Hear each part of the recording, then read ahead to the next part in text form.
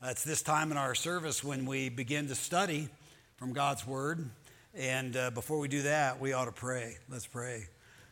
Father, we thank you that we have the freedom to come into a room like this, and turn it into a place that really is a sanctuary, a place where we offer you worship and give you thanks and reflect together and ask you to speak to us through your word, through the power of your Spirit. Would you do that now, God? Be our teacher, for we ask this in Jesus' name.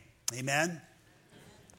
We are in a series studying the book of Revelation and have been now for some weeks.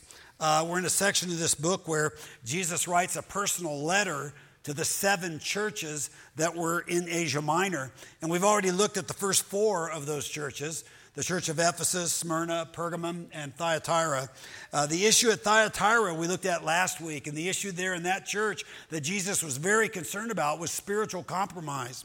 And we saw that compromise is a problem, if we're being honest, for all of us, pretty much all the time.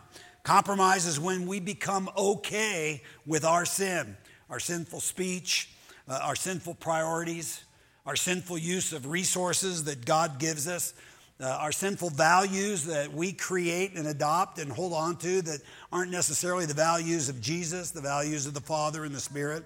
It's like we say, well, you know, what I do is okay. After all, I'm in charge of me. It's my life. I'll do what I want when I want to do it. And we talked again last week about the fact that we rationalize our sin. We're really good at that. We become quite comfortable with our sin. But the problem with compromise is, we saw last week, it leads to spiritual death, very serious consequences. And the tool that Jesus gives us to deal with spiritual compromise is this thing we mentioned last Sunday of daily repentance, daily reliance upon the work of the Holy Spirit to guide us as we open ourselves up to Him. Daily repentance. He called Jezebel, a teacher and a prophet there in Thyatira, and her followers, the ones that were listening to her teaching and embracing some of her practices, he called them to repent of their compromises the same way he calls us to repent of our compromises. Now today we're looking at the letter that Jesus writes to the church at Sardis. And he writes that letter, of course, through the Apostle John, his servant. And the issue in Sardis is a little different. The issue there isn't exactly compromise as much as it is neglect. The church at Sardis is leaving certain deeds undone, unfinished. And these deeds are important for the church to do. These are the words that Jesus wrote to the church at Sardis. He writes, "To the angel of the church in Sardis write, these are the words of him who holds the 7 spirits of God and the 7 stars. I know your deeds. You have a reputation of being alive, but you are dead. Wake up, strengthen what remains and is about to die, for I have found your deeds unfinished in the sight of my God. Remember, therefore, what you have received and heard, hold it fast and repent. But if you do not wake up, I will come like a thief, and you will not know at what time I will come to you. And yet you have a few people in Sardis who have not soiled their clothes. They will walk with me dressed in white, for they are worthy. The one who is victorious will, like them, be dressed in white. I will never blot out the name of that person from the book of life, but will acknowledge that name before my Father and his angels. Whoever has ears, let them hear what the Spirit says to the churches." It's the word of God. Jesus describes himself as the one who holds the 7 spirits of God. And we've already learned in weeks past that that's actually a reference to the Holy Spirit. Jesus is the one who works in concert with the Holy Spirit. Jesus, along with the Father, sends the Holy Spirit to the church. In fact, earlier on in Jesus' ministry, he said that the Holy Spirit, whom the Father will send in my name, will teach you all things and will remind you of everything I have said to you. That's the work of the Holy Spirit. And so Jesus sends the Holy Spirit to empower the church. He sends the Holy Spirit to convict the church of sin, where it needs to grow, where it needs to change. He sends the Holy Spirit to comfort the church, to guide his church. And those are the very things that the church at Sardis needs now most.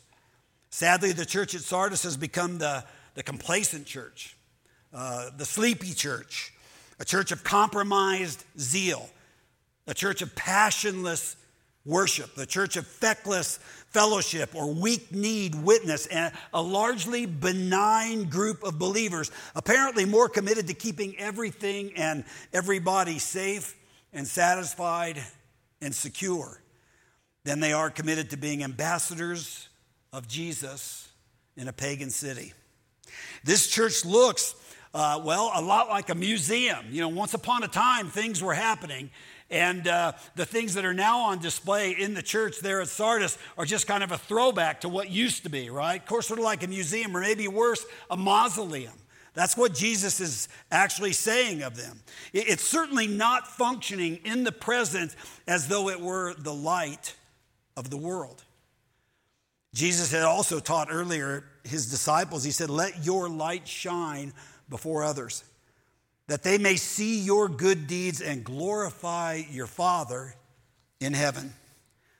Well, in Sardis, they weren't doing that. Friends, following Jesus in a culture that opposes Jesus is a very high-stakes war. It always has been. In spiritual warfare, truth is at stake. In spiritual warfare, moral virtue is at stake. In spiritual warfare, right and wrong and justice are at stake. People's spiritual lives are at stake. God's glory, God's true identity is at stake. And Jesus wants this church in Sardis to mobilize and to witness. In other words, to let their light shine so that they can bring change, spiritual transformation to those people living in that city. And Jesus tells them, "I know your deeds. You have a reputation of being alive." And of course, reputations are based on things we've done in the past.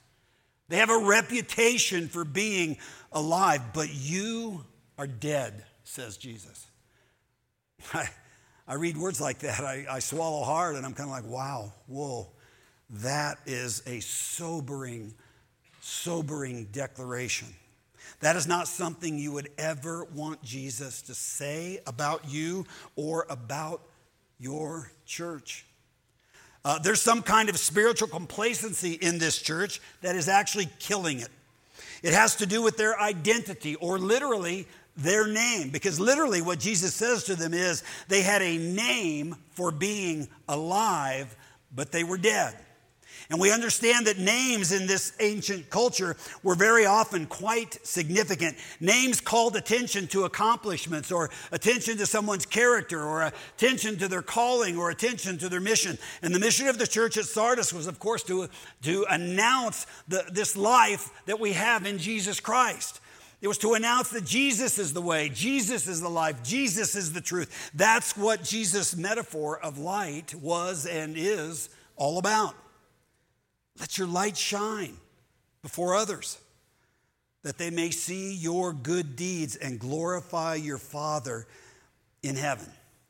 And that's what Jesus commands his followers to do, both then and now. Jesus said then, "Therefore go and make disciples of all nations, baptizing them in the name." And that's very significant. That act of baptizing those who were professing faith in Jesus or their children, that act of baptism was actually giving people a new identity. It was giving people a new mission. It was giving them a new calling, a new name, you understand. And when people became followers of Jesus, then they came under the name of the Father and the Son and of the Holy Spirit. They were now, spiritually speaking, new creatures, created in Christ. And so Sardis was to bear witness to the name. That was their new identity and work and mission and calling. They were to live, they were to work, they were to worship, they were to serve in such a way as to witness to the name of the one true living God. New Testament scholar G.K. Beale says this. He says that these folks there in Sardis, they had become lethargic about the radical demands of their faith in the midst of a pagan culture. Their spiritual lethargy likely included not actively witnessing to their faith before the unbelieving culture. That's what's going on here. Witness for Jesus had become perhaps too inconvenient or too risky, too time-consuming, too resource-intensive, too socially costly, too uncomfortable. And so while they had a reputation or a name for being alive, that was not currently the truth about them. They were, in fact, at this point in time, dead. And so Jesus says this strange thing to them. He says, wake up. And you want to say, well, Jesus, dead people don't wake up. What are you talking about? That's kind of a crazy thing to say to people who are dead, but to which I think Jesus would say, I wake dead people up all the time. That's what I do, right? That's actually the business of Jesus. Paul, the apostle, says, and he's describing all people of all time, he says, as for you, this is a description of us, of course, too. You were dead in your transgressions and sins. Spiritually speaking, we are dead. But because of his great love for us, God, who is rich in mercy, made us alive with Christ, even when we were dead in transgressions. It is by grace you have been saved, declares Paul, who knew that very deeply and very personally. You see, saving spiritually dead people is what Jesus does. And he's doing that there in Sardis. That's what he wants to do, is save some people who've become dead. And he's meeting this dying church, understand, with a message of grace and a challenge. And we'll look at that challenge in a moment. He says, wake up, strengthen what remains and is about to die. For I have found your deeds unfinished in the sight of my God. Jesus mentions deeds unfinished. And of course, we've got to ask, well, what deeds is Jesus talking about exactly? Well, I would just say that these are the deeds that all churches, all gathered Christians, as they gather together to do the things that churches do, these are the deeds that churches have always done. This is not sexy stuff. This is not spiritual magic. This is not, titillating to our senses. It's basic stuff. Stuff like reaching up, although they didn't call it that. Gathering together for worship. We don't often think of it this way, but when we gather here, we are witnessing to a watching world. Are you aware of that?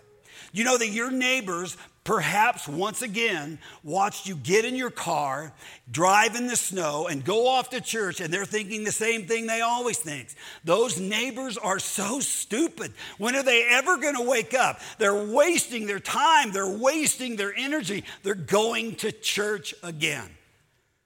You know who else is watching? If you have children, your children are watching. Because you know what I know about your children? Most of them don't want to go to church either. And they're thinking almost the same thing as your neighbors. But you know what? They're watching and they're learning from the things you do and don't do. Very important. Not sexy stuff. Not sexy at all. When we gather here, we are witnessing to a watching world. We come here to worship the one true living God. We declare his truth together. When we sing his praises, when we read confessions of faith, when we confess our sin, all of these things, we're declaring his praises together to each other. Actually, to each other. We confess our sins together. We celebrate Jesus' life and Jesus' death and Jesus' resurrection together. We express gratitude for our forgiveness, for his provision, for his care and his love, and we do that together as a body, the body of Jesus. We learn together from the book that he inspired, the Bible. We give of our resources. We partake of the sacraments. Our gathering here, friends, understand, is a witness not just to each other, but to a watching world. It's one of the deeds that Sardis is leaving unfinished or neglected. Churches also, again, not sexy, but they do something else. They reach in. People in churches connect. They practice growing together, and they practice forgiving one another. The beauty of churches is that churches are not beautiful. I mean, ugly, warts, people who are hard to get along with, people I don't want to be friends with. Jesus says I'm supposed to love. That's the beauty of the church. It's the perfect place to practice forgiveness, practice patience, practice being like Jesus who loves and forgives us. It's in the church where we connect to encourage each other. It's in the church where we learn to love each other. It's in the church where we care for each other and pray for each other. Here at Deer Creek Church, we do a lot of this in something called small groups. Mostly these small groups meet in homes. Well, guess what? That's how they did it in Asia Minor as well. Several thousand years ago, not much new under the sun. Churches then as well as now reach out. They love their neighbors. They witness of their faith to their neighbors when and where appropriate. They serve their neighbors however and whenever they can. None of this is very sexy. I get it. It's not very magical. Worship, connecting, serving. In fact, at times it's hard work. Not very sexy. Well, the Christians in Sardis didn't think so either. But that's how Jesus organizes and structures his church. Always has. I presume he always will. But in Sardis, this stuff was getting too costly. You know, going to meetings where Christians gathered identified them as one of those people who do that stuff, who follow that guy. Meeting in homes and praying together and sacrificing for one another was a witness to the watching world that, oh, you followed that guy Jesus. And many of them were paying a price for it. For some, maybe it was even becoming humdrum. It just wasn't worth the effort. And so this thing was starting not to happen for many of them, or happening for them only occasionally. Things like worship, things like community or serving or loving or witnessing were not a practical priority in the lives of some of these people at Sardis. Not important to them, not like it used to be. So Jesus says, you have a reputation of being alive, but you're not alive. You're dead. And you need to wake up. There's a reason, too, that Jesus tells, I think, these people at Sardis to wake up. It has a historical basis. Sardis was actually a fortress city built against a mountain. It was very heavily fortified. It was considered in ancient times to be nearly impregnable.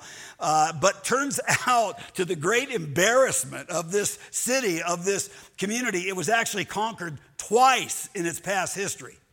Both times the enemy had climbed quietly up the cliff at night and caught the guards on the wall sleeping, not watching.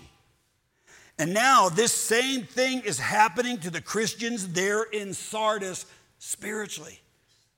And so Jesus says to them, here we go again, only this time it's even more important. Wake up. Wake up. Wake up. Your deeds are unfinished in the sight of my God. Now, to be fair, and we need to be fair, you know, we gather here or we gather in our homes and we can serve in the name of Jesus with little opposition whatsoever in our culture. But in Sardis, that was not true. We've already seen how these churches there in Asia Minor were experiencing all kinds of opposition, all kinds of persecution, economic, religious, social types of persecution. Some of them were actually going to jail. Some of them were losing their jobs. Some of them had, in fact, lost their lives. And here in Sardis, some were beginning to bail on some of the practices of the church because the pressures were just too high and the cost was just too great. And so for many, these deeds weren't getting done. Not anymore. And their witnessing to a watching world was going unfinished. And this, friends, this spiritual entropy is always a great risk in any church, persecution or no persecution. It's easy as individual Christians, and it's certainly easy as gathered Christians, as a church, to kind of unwind or wind down spiritually, to lose our focus, lose sight of our identity and our mission and our calling, which we have together. And to be honest, I got to tell you, this is one of the chief reasons why we want to be a church that plants churches. This is one of the big reasons. What better way to witness for Jesus than to be constantly starting new communities, they may not call it this, that reach up and reach in and reach out. You see, in new and fresh and powerful and dependent ways, new communities are holding on to the Holy Spirit, asking the Holy Spirit to work, asking for the gospel to go forth in those new communities. New churches are always sharing the gospel. New churches know that their worship is a witness in this community. New churches are always reaching out. I was talking to Brett Weston this week, who's pastor at Elevate Hope Centennial, a church we started in September in the Centennial area. And Brett was telling me that he's been having some great conversations with folks that they're not sure what they, believe about Jesus, but he said he's getting opportunity after opportunity to share the gospel. And then I asked him about their Christianity Explored small group, which is a small group that just explores the Gospel of Mark. And he said he had 6 people in their current Christianity Explored small group that have never read a book of the Bible. From start to finish. They're not certain at all about whether they believe Jesus is God, whether some of them are not even sure Jesus ever existed, and they're just diving into those kinds of vitally important spiritual questions. They're trying to figure out, what they believe and who they follow, because after all, we all do follow somebody. Am I right? We all do. And I just praise God for Elevate Hope Centennial. I praise God for Brett and for Aaron and the whole team there. We pray for them. We support them. Our staff comes alongside them to encourage them and to help them. And we work closely together so that people will hear about Jesus, who is always saying, he said it then, he says it today, come follow me. That's what Jesus says. Jesus says, I am the way. I am the truth. I am the life. Now, I'll give you this piece of information. This is just FYI, right?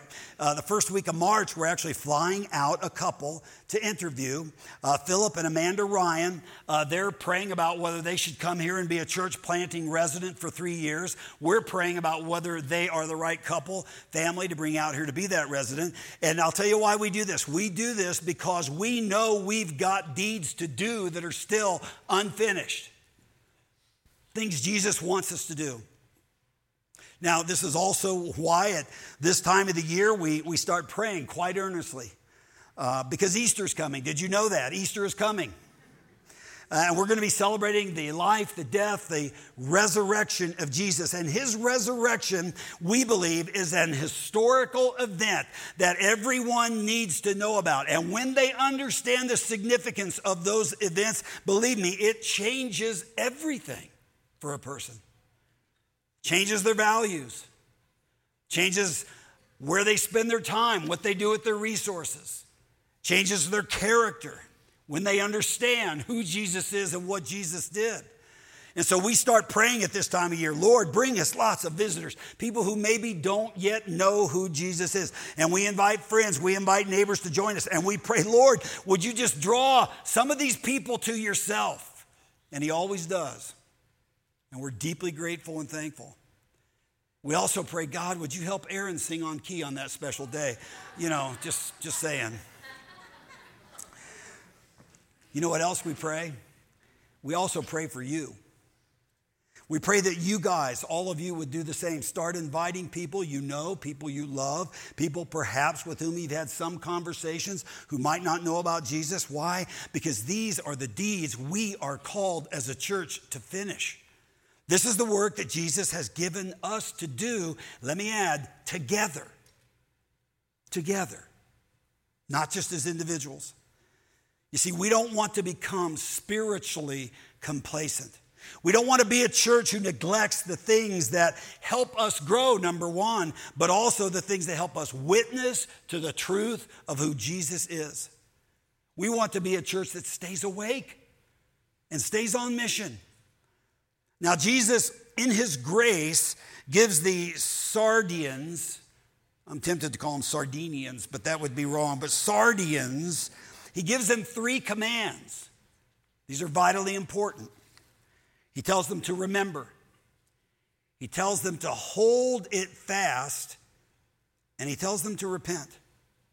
He says, remember therefore what you have received and heard, hold it fast and repent. And I know some of you probably get tired of hearing me say it, but there's that word again, remember. You see, that is what Christians do, friends. That is what Christians have always done. We gather together and we remember. When we read and study God's inspired, inerrant word, we're remembering. We're holding it fast. That's what we're doing.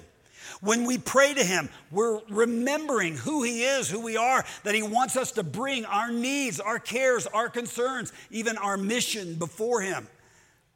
And we're remembering and holding it fast when we pray. When we gather together to worship, we remember that we have what we have received and heard, which is the gospel. It's the truth about us.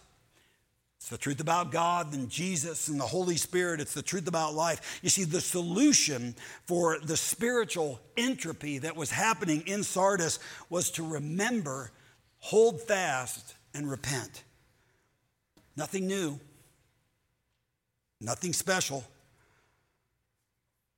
But the mundane deeds of gathering and working together to remember and to hold fast and to repent are powerful, life-changing deeds. This is precisely why, friends, the writer to the book of Hebrews, he writes to encourage some believers that are being greatly persecuted. They're suffering greatly. And he wants to encourage them in the faith. And he doesn't have any sexy advice for them or any secret information, just for them. Instead, this is what he says to them. He says, let us hold unswervingly. That's hold it fast. It's the same thing John is saying here, Jesus is saying in Revelation. He says, let us hold unswervingly to the hope we profess. For he who promised is faithful. That's the promise that Jesus is coming. And let us consider how we may spur one another, that's the together piece, on toward love and good deeds. Same thing. How are we going to do that? How are we going to do that? We asked the writer. Well, not giving up meeting together as some are in the habit of doing. Because, he says, but encouraging one another, and all the more as you see the day approaching. Friends, I'm always encouraging us to make this gathering here, this worship gathering, a personal and family priority. Why? Well, I can tell you, I think in all honesty, it's not to increase attendance. That is not why. Because honestly, I don't give a fig about attendance. But I do care about our spiritual well-being, and I care about us finishing the business that Jesus has given us to finish. And bottom line, I don't think that you can believe the things you are supposed to believe. And I don't think you can be the person you're supposed to be. And I don't think you can do the deeds that you and I have been called to do purely as individual followers of Jesus. I believe that you and we need the body, the bride of Jesus Christ, which is the church. I believe that. And if we're honest, we just have to admit we frequently get this wrong. And that's why we have Jesus' third command here, which is repent. Thank God for this command. Thank God that the door is always open. It's open today. It was open then. It'll be open tomorrow, this door, because his mercies are new to us every morning. This is an offer of grace, don't you see? This offer, this command to repent.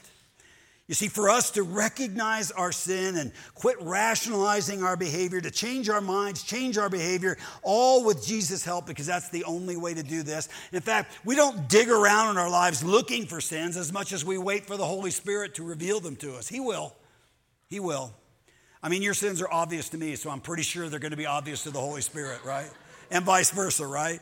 I mean, the Holy Spirit does us that grace. We don't have to do all this self-introspection to, don't get me wrong, I'm not saying don't ever examine yourself. That's a good thing too. But it's not about all this, internal examination, always looking and digging deeper for the next sin that I can find. No, the Holy Spirit will let you know what he wants you to be working on. And when he does, you are to repent.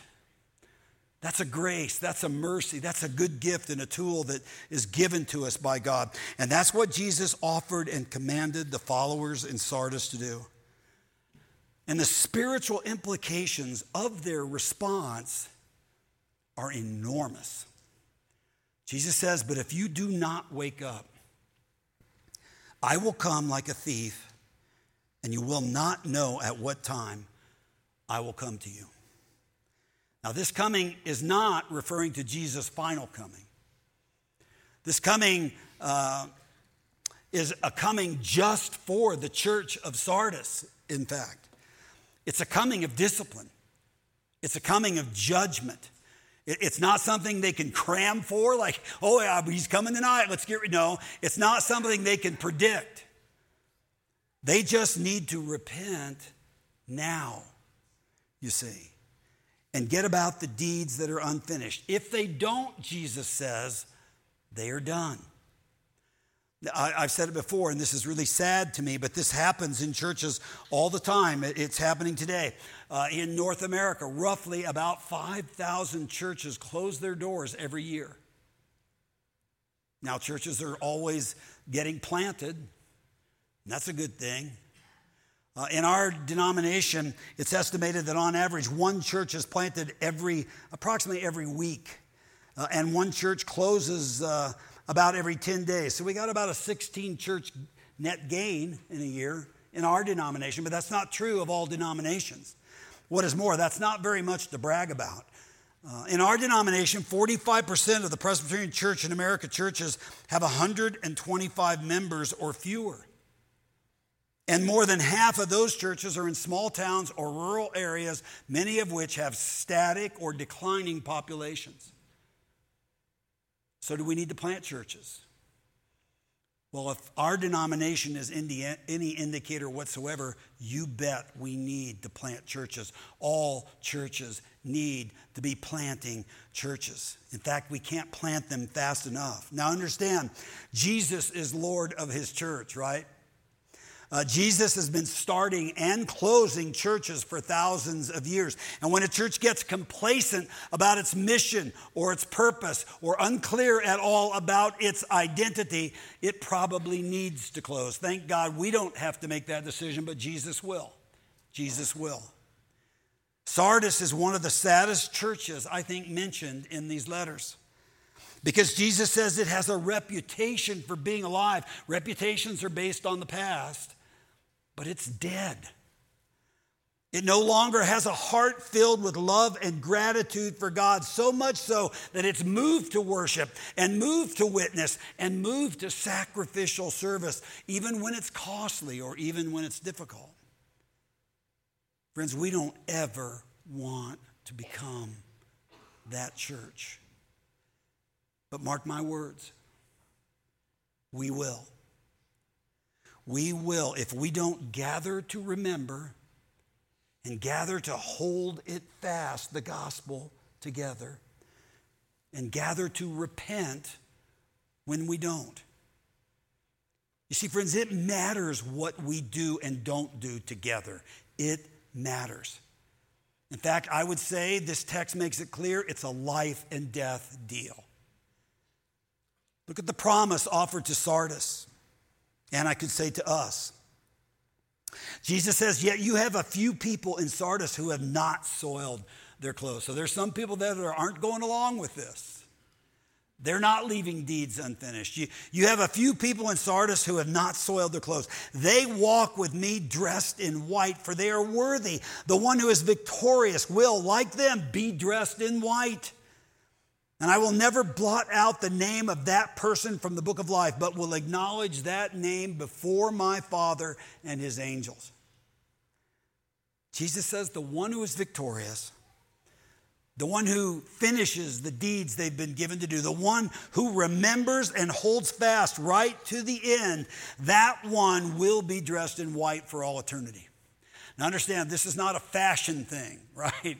I mean, some of you don't even like the color white. You don't want to be found in white, let alone for all eternity be dressed in white. This is not a fashion thing. This is actually a metaphor that Jesus is using that's deep and rich and beautiful. This image of white clothes or white robes is used several times just here in the book of Revelation. Revelation 3, Revelation 6, Revelation 7, and Revelation 19. In Revelation 19, it tells us that Jesus' bride, the church, has made herself ready. Ready for what? Well, ready for the big marriage, the feast. It says, fine linen, bright and clean. That means white. Fine linen, bright and clean, was given her to wear. Fine linen stands for the righteous acts of God's holy people, we're told. That's the symbol here. You see, being dressed all in fine white linen is about the good deeds done by God's people with God's help. It's all about righteousness. It's about doing the right things. It's about being the right person. Question: you ever do anything wrong that you later just regretted and wanted to change? You ever do anything that damaged a friendship, damaged a marriage, damaged a child, damaged your reputation, and you wish you could get that opportunity back to do it differently? How did that make you feel? Awful. Awful. Am I right? As a kid one time, I was playing at our neighbor's house. This is the neighbor right next door to us, Carmel, Indiana. And I played with these children in that household all the time. And I was in the house playing with those kids, and there on the counter in their kitchen were some silver dollars. Cool looking silver dollars. And for whatever stupid, sinful reason, I grabbed one of those silver dollars and put it in my pocket. I went home a little later, and I'm at home looking at my new silver dollar, and my mom wanted to know what I was looking at. Oh, nothing, Well, let me see it. Oh, it's a silver dollar. Where did you get that? And, through a process of parental interrogation, you know how this works, she got the truth out of me, and she made me go back to the neighbors I saw almost every day, give them back their silver dollar, tell them what I had done. It's still emblazoned in my mind. It was a moment of such shame and just such guilt and such embarrassment.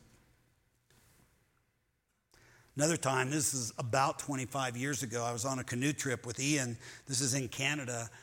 This is above Toronto, about 4 hours north and east of Toronto, on a lake called Apiongo Lake, huge lake. And I had this whole trip planned. I mean, I love doing this. I did this just about every summer with some member of my family. We'd go off into the bush country, and we'd canoe up rivers and on lakes and spend 4 or 5 days, sometimes longer. And this was with Ian, my son, my oldest son. And so I had it all planned out, where we were going to stay this night and the next night and the next night and so on. But when we got there, the skies were very, very cloudy. We unloaded the gear, put it in the canoe, took off. Wind was howling. We had to paddle up this lake. Normally it takes about 2.5 to 3 hours. Well, the wind was coming directly at us. The waves were almost 3 feet high. And I was fearful it was going to start raining. Well, we didn't get more than 20, 30 minutes into this paddle. And yeah, it started raining, sheets of rain. And I'm paddling as hard as I can, believe me. And we're not making much headway. And I'm thinking, oh man, this is just going to mess everything up. The wind, the waves, the rain just killing us. And I was getting more and more angry the longer we paddled up this lake, thinking, yeah, we're not going to make it to our destination. This trip isn't even going to be possible. I was disappointed. I was frustrated with the weather, what God was throwing at us. So what do you think I did? I took it out on my son.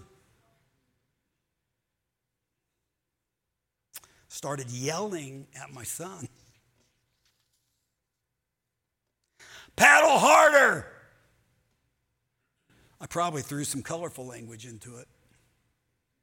Paddle harder! You've got to paddle harder! 12 years old.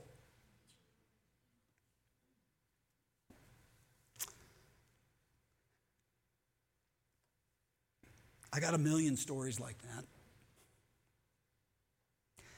Stories of the darkness in me.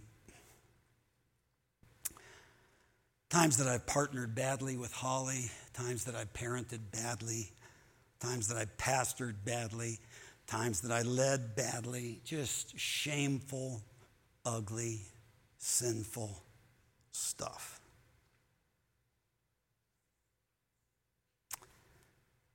Imagine living in a place and a time where you never do anything like that ever again. Imagine living day after day, week after week, year after year, never saying the wrong thing. Never doing something selfish. Never hurting another person. Never dishonoring Jesus. Never doing anything you're ashamed of or want to hide from others. Imagine living hundreds, even thousands of years without any self-serving actions or attitudes, or without any deceit, or without any shrinking back when you should have courage, or without any guilt, or without blame, or without remorse. No more staring at the ceiling at 2 a.m., just wishing you could do that over again. Imagine people looking at you and seeing just an unending stream of moral beauty and excellence and perfection and goodness and kindness and gentleness. You'd be looking a lot like Jesus, only you would be you. Imagine that. Anybody here want that? You know, that is what we all want. And that's the image here that Jesus is painting to the church at Sardis. Jesus says, they will walk with me dressed in white, for they are worthy. And you got to ask, well, how'd they get worthy? What'd they do? Well, they didn't really do anything. They remembered what they had received and what they had heard. And they held it fast. And when they failed at that, they repented. And I'll tell you, friends, if we do that, Jesus will give us his righteousness. And he will give us his worthiness. And we'll be dressed in white garments. That's what being victorious is. And it's beautiful. Isn't Jesus beautiful and excellent and good and kind and gentle and righteous? Isn't following Jesus a wonderful thing? A thing maybe even worth dying for? I think it is. May God help us to remember and to hold fast and to repent. Amen. Father, we are thankful that we can gather in this room and remember together. We are thankful that we have certain things that we have received and that we have heard about that we hold fast to, Father, the gospel, the truth about who you are, who we are, and what you've done for us, God. And Father, where we need to, would your Spirit reveal to us where we are slipping, where we need to repent, if that's what we need to do. God, as a church, keep us in a place where we are about the deeds you've given us to do. And help us, God, to speak into each other's life and to be a bride for Jesus that is dressed in white and radiant and beautiful. For we ask this in Jesus' name. Amen.